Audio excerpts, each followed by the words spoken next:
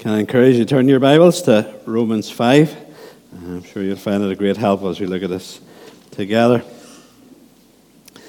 And we're looking today at the second Adam, and this is part 2. We started last week looking at verses 12 to 17, and this morning we're looking at verses 18 in the end. Now, last week in looking at Jesus as the second Adam, we began with the words of John Henry Newman, who lived 2 centuries ago. And today we're going to be a bit more up to date, and we're going to begin with the words of Matt Papa, a modern hymn writer. And this is what he has written in one of his hymns. Christ the true and better Adam, Son of God and Son of man, who when tempted in the garden never yielded, never sinned.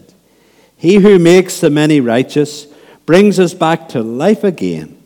Dying, he reversed the curse, then rising, crushed the serpent's head.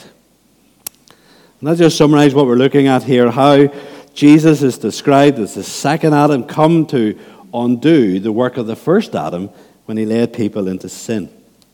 Now, quick recap what we looked at last week. First of all, we looked at how Adam and Jesus were introduced.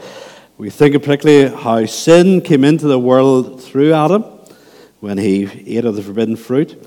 Death came because of this sin, and death spreads to all people because we share in Adam's corruption. We're twisted by sin and are sinners ourselves, and we share in Adam's guilt. He was our representative. When he sinned, we sinned with him.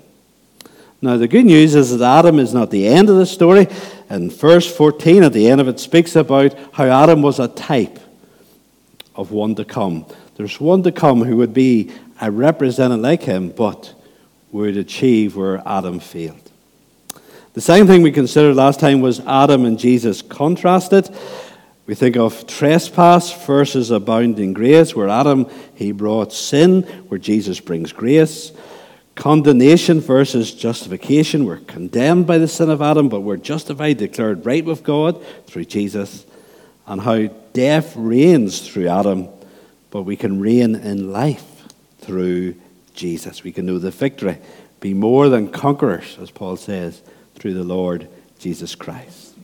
So that's what we're thinking about, the first part of this section about Jesus as the second Adam. But today we're going to finish the chapter, and this will probably be our last of our sermons in Romans for a period of time. We'll take a wee break from it. But today we're going to look at how Adam and Jesus are compared. Adam and Jesus compared. Now, Adam and Jesus, of course, are not the same, different in so many ways we've looked at. But in regards to the roles they play in history, there are similarities regarding their importance. Similarities in what they do, similarity in what they achieve. And as we think of how they are compared and similar, the first thing we see is one act here in verse 18.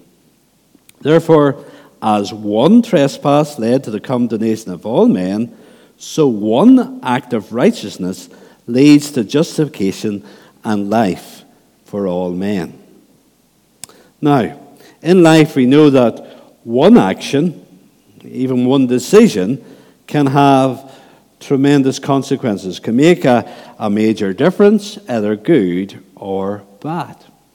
Maybe the act is a decision to emigrate to America or Australia, which so many made years ago, and maybe that action totally transformed that family, hopefully maybe for the better. Or we can think of how one act of violence, think of situations where maybe during the Troubles a father was attacked and injured. He could never work again, had to be cared for the rest of his life. We think of how one action has very dreadful consequences. And so, in speaking here, it is saying that one action of Adam, one action of Jesus has tremendous consequences. And in this verse, we're thinking about the two most significant actions of history. The two most significant actions that have ever taken place. The action of Adam and the action of Jesus. So let's think about Adam's action here in verse 18. Therefore, as one trespass led to condemnation for all men. One action of sinning, one action of trespassing, one action of breaking God's commandments brought the whole human race under condemnation. You were thinking last time how we have all sinned in Adam. Adam, when he was being tempted in the Garden of Eden, and he was promised so much by the devil, promised how he'd be like God, he promised liberty and knowledge, so much blessing if he listened to the devil instead of listening to God. He never could have imagined how his action would bring such terrible consequences for billions of people who would live after him. Billions of people are today in hell because of Adam's sin. And this warns us, of course, of the danger of temptation and how we don't know when tempted what will be the consequences of our sin. A friend of mine, who was a youth fellowship leader, speaking to young people, and he was always very wise with his advice, or most of the time. But when he was speaking to young people, and if someone cuts you off when you're driving, and you know that you just want to hit the horn, give a good blur at them. And he would say to the young people, you know, if you're going to hit that horn, you never know what will be the final consequence. And we can think of situations of road rage, of violence, and even murder, which have happened from things like that. You never know what are the results of it. And you know, if we sin, we do not know what will be the final results of our sins. The devil teaches us that sin is a small thing. Listen, sin is serious. Now, we can never understand this world that we live in except by understanding the consequences of Adam's first trespass. We're all under guilt. We're all under corruption due to his sin. Sin is devastating. But then we see Jesus' actions here also in verse 18. It says, so one act of righteousness leads to justification and life for all men. So as in Adam's one action, terrible trouble came, Jesus' action turned the whole picture around. Jesus' act of righteousness has to be his death on the cross that's been spoken about here. And this action brings justification, brings life. Adam's actions bring us all under guilt, condemnation, and death. And the only hope in that to be changed is the action of the second Adam on the cross, which brings deliverance and brings us into a forgiven state. We all by nature are children of the first Adam. If you watch the Narnia series that talk about the sons of Adam and the daughters of Eve, it's getting across that message that indeed we are the children who have inherited the traits of our first parents. So we're all by nature under the first Adam, but in salvation, what happens is people are changed from being under the first Adam to coming to be under Jesus, the second Adam, which puts them in a totally different situation. D.L. Moody was the great American evangelist from Chicago. One time he was going to speak at a gospel meeting, and as he came to the door of the church where he was going to speak, there was one of the wee children, one of the wee street urchins, you would say, was outside and looking very upset.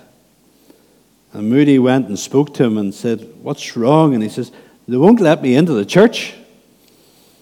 Probably they had bad experiences from some of these homeless kids. D.L. Moody, who was wearing a long coat, he says to the young boy, just grab hold of my coattail. And there the young fella has coattail like as if he's following a king or a bride. He marches in holding Moody's coattail right up to the front of the church, right into the pulpit, and he sat down beside Moody. And the thing is, we are all following the coattail. We're all holding on to the coattail of one of two people. Either we're still holding on to the coattail of Adam,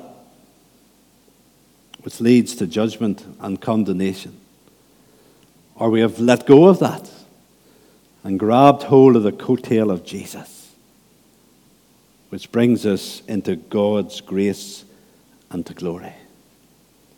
So who are you holding on today? Are you holding on to Adam, holding on to sin? Are you holding on to Jesus, holding on to righteousness? So, the one action. And then secondly here, there's the one man here in verse 19. For as by one man's disobedience the many were made sinners, so by the one man's obedience the many will be made righteous. Here the focus is on the influence of one person.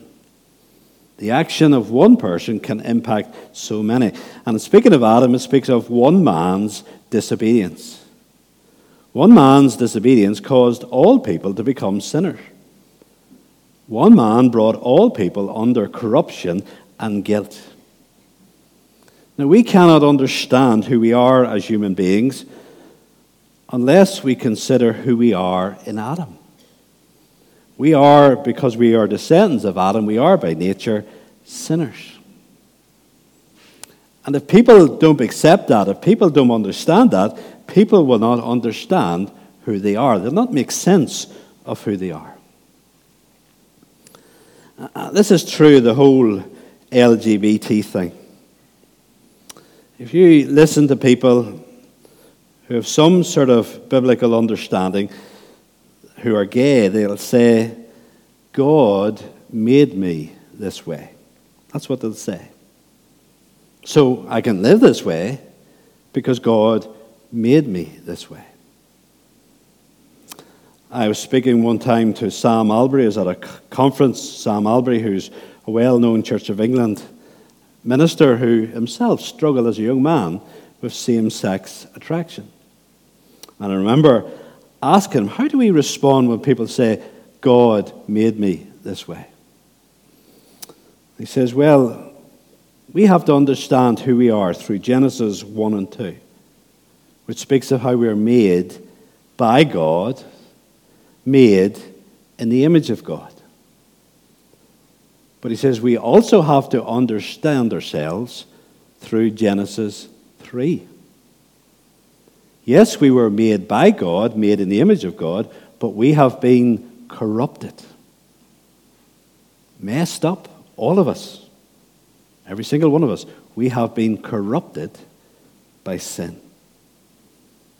So the one man, Adam, we have inherited his nature, we have inherited his sin, we've inherited his corruption. We're messed up. None of us. Sexually or otherwise, none of us are perfect. None of us are what we should be. Sin of the one man has messed us up. But then we have, secondly here, one man's obedience. It says here about how through the one man's obedience, the many will be made righteous.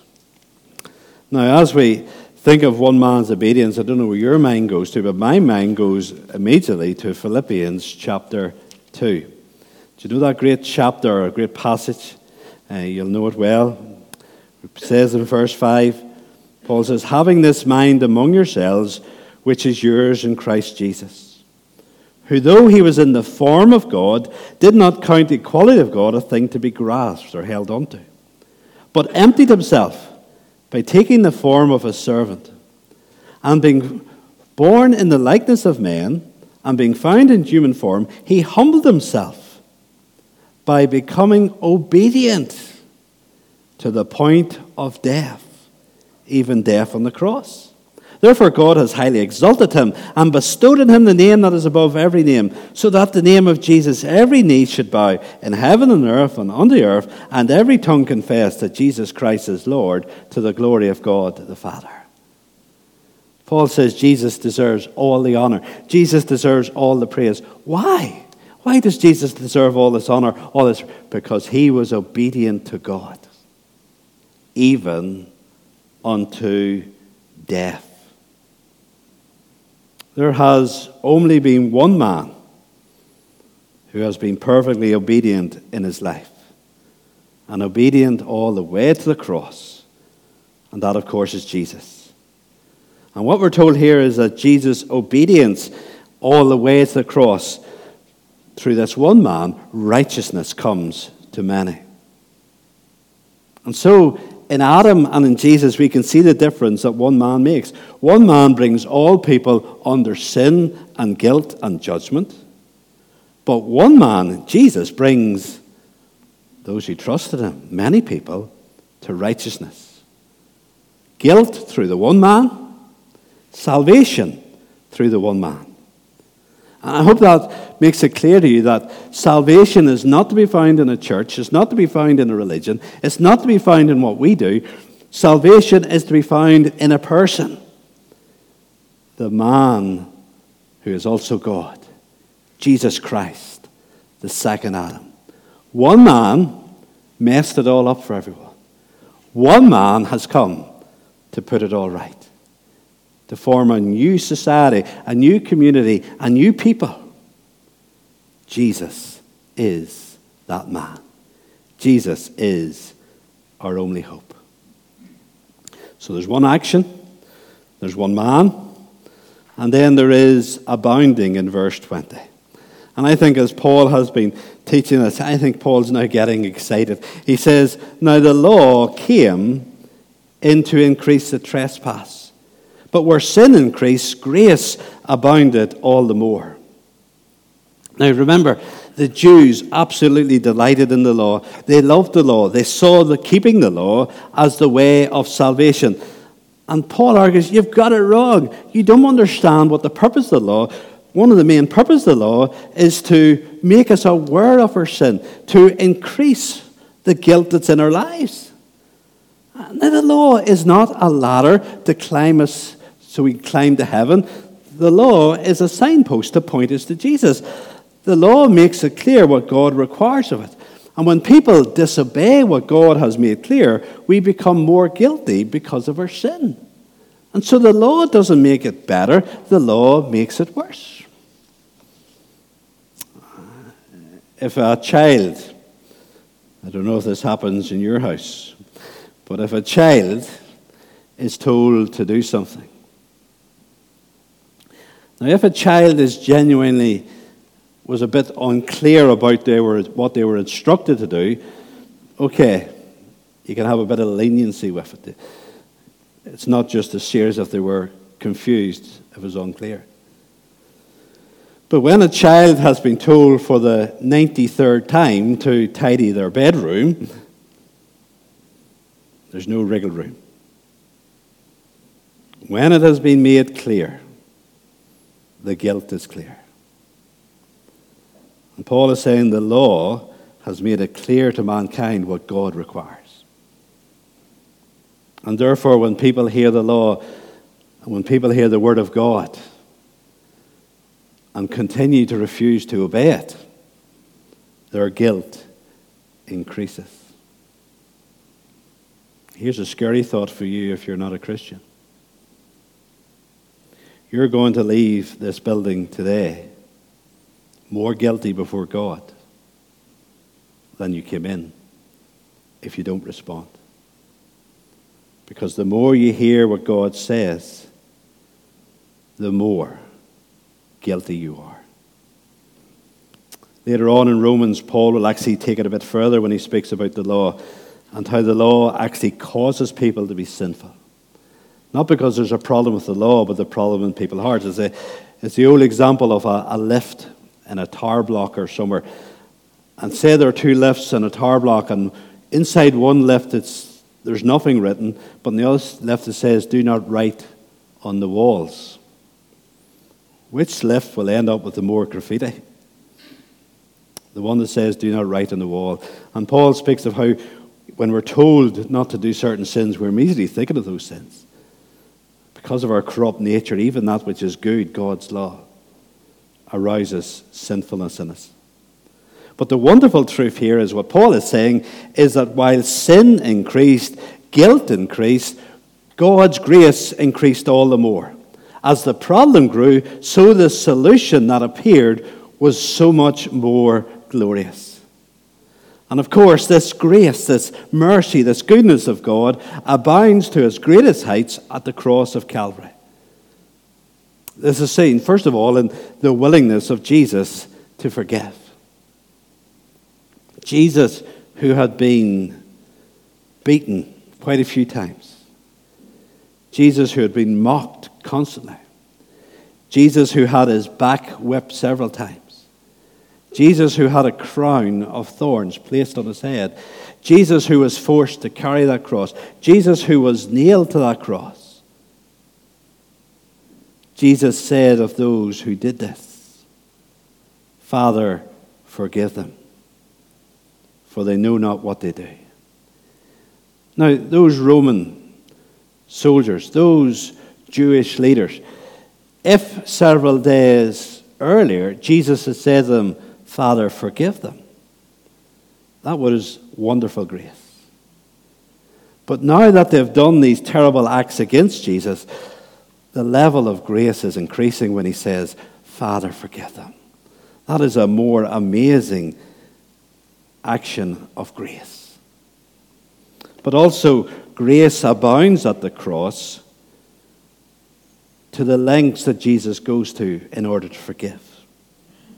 Paul puts it this way in 2 Corinthians 5, he made him to be sin who knew no sin. What does it mean when Jesus was made sin?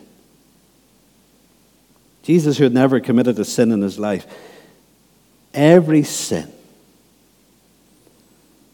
that the people who would be saved have ever committed was placed on Jesus at the cross. Every sin of those who would come to trust in Jesus, their every sin was placed upon him. And as he cried, my God, why have you forsaken me? He was forsaken because of the sin of his people. And the more his people sinned, the more he had to endure. He experienced immeasurable, infinite suffering of wrath on the cross. We can't imagine what he went through when it went black. It wasn't the physical pain. It was something much more. When the sky went dark, as sin increased, the grace in bringing salvation grew. In the Old Testament, when people brought an animal for sacrifice, their hands were placed on the animal's head as a sign that they were placing their sin on the animal. And the animal would die in their place. And our only hope of salvation is that we place our hands on the head of Jesus, on the shoulders of Jesus, and say, Jesus, take my sin. And that's our only hope, because where our sin has grown and grown, the answer grows. Jesus takes it if we will trust him. If we'll trust him. So grace is abounding. And then the final thing we see is reigning here in verse 21. And Paul says the purpose of all this grace is so that as sin reigned in death, grace also might reign through righteousness, leading to eternal life through Jesus Christ our Lord. This verse is very similar. You go back to verse 17. For if because of one man's trespass death reigned through that one man, much more will those who receive the abundance of grace and the free gift of righteousness reign in life through the one man, Jesus Christ. And Paul is saying here, sin reigns in death. Sin is victorious, and it brings people to death. That's the purpose of sin. That's what's the devil's purpose of sin, so that indeed that people would be destroyed by sin. Sin and death cannot be separated. But on the other hand, the grace that's in Jesus Christ leads to eternal life. In verse 17, Paul spoke about life. Now here in this final verse, 21, he speaks about eternal life. He speaks about a life that can never be taken away. He speaks about a life in glory that is more wonderful than we can ever imagine. But there's a key element here for grace to bring eternal life. We need to receive something in order to have eternal life through the grace of Christ. Do you know what it is? Look at verse 21. What is the key element we need to have eternal life? so that as sin reigned in death, grace also might reign through righteousness, leading to eternal life through Jesus Christ our Lord. For us to have eternal life, we have to become righteous. We have to become right with God. And we can only become right with God through Jesus, his perfect life, his sacrifice on the cross being applied to us. You see, God just cannot ignore your sin. Many people think, well, God's a wee bit like a very kind and maybe doting grandfather who will just say, leave the wean alone. Mum and dads, why is it that strict parents become such soft grandparents? Maybe one day I will know. But you can imagine the situation that the child has done something wrong. They run to Granda, and Granda says, leave the wean alone. And many people think God is like that. He'd be just like a doting Granda and say, leave them alone. Just forget about their sin. Just forget about it. You see, the problem for God, if we can put it this way, is God is just. God is righteous. God cannot just say, let's forget about sin. Part of his perfect righteous nature is that indeed all sin has to be punished. And if we're going to go to glory, if we're going to have eternal life, we have to become righteous. And that can only happen through Jesus. His perfect life, his death, dealing with our sin, being applied to us as we come to faith and salvation. A big question here for every one of us. You're going out that door today. Where are you heading to? Yes, I know you're heading home, but where are you on the road to? Eternal life or eternal death? What makes a difference? Well, from this verse we see what makes the difference is what is reigning in our lives. If sin, going your own way, doing your own thing, if sin is reigning in your life, you're on the road to eternal death. Even if you said a prayer asking for forgiveness, if sin is reigning in your life, you're on the road to eternal death. But if the grace, the new life, the salvation of Jesus Christ, yes, we're not perfect, but we're different. If grace is reigning in your life, then you're on the road to eternal life, to heaven forever. So who is ruling over you? Who is your king? Is it sin or grace? Is it yourself or is it Jesus? I had to put up a Man City flag. And the deal was if whoever won the FA Cup, their flag would stay up. And so people say to me, I like your flag. And I say, I don't like that Man City flag. But eventually I talked my daughter to let it come down and we replaced it with a Jesus is King flag, which is a lot nicer. What's flying over your heart? Is Jesus is King? Is grace the flag that's flying over your life? Only when that is the case are we on the road to eternal life. One Adam leads to sin, death, and destruction. The second Adam leads to righteousness, life, salvation. Let's pray. Father, thank you so much for your word, and thank you so much for Jesus. We rejoice today that he is the second Adam.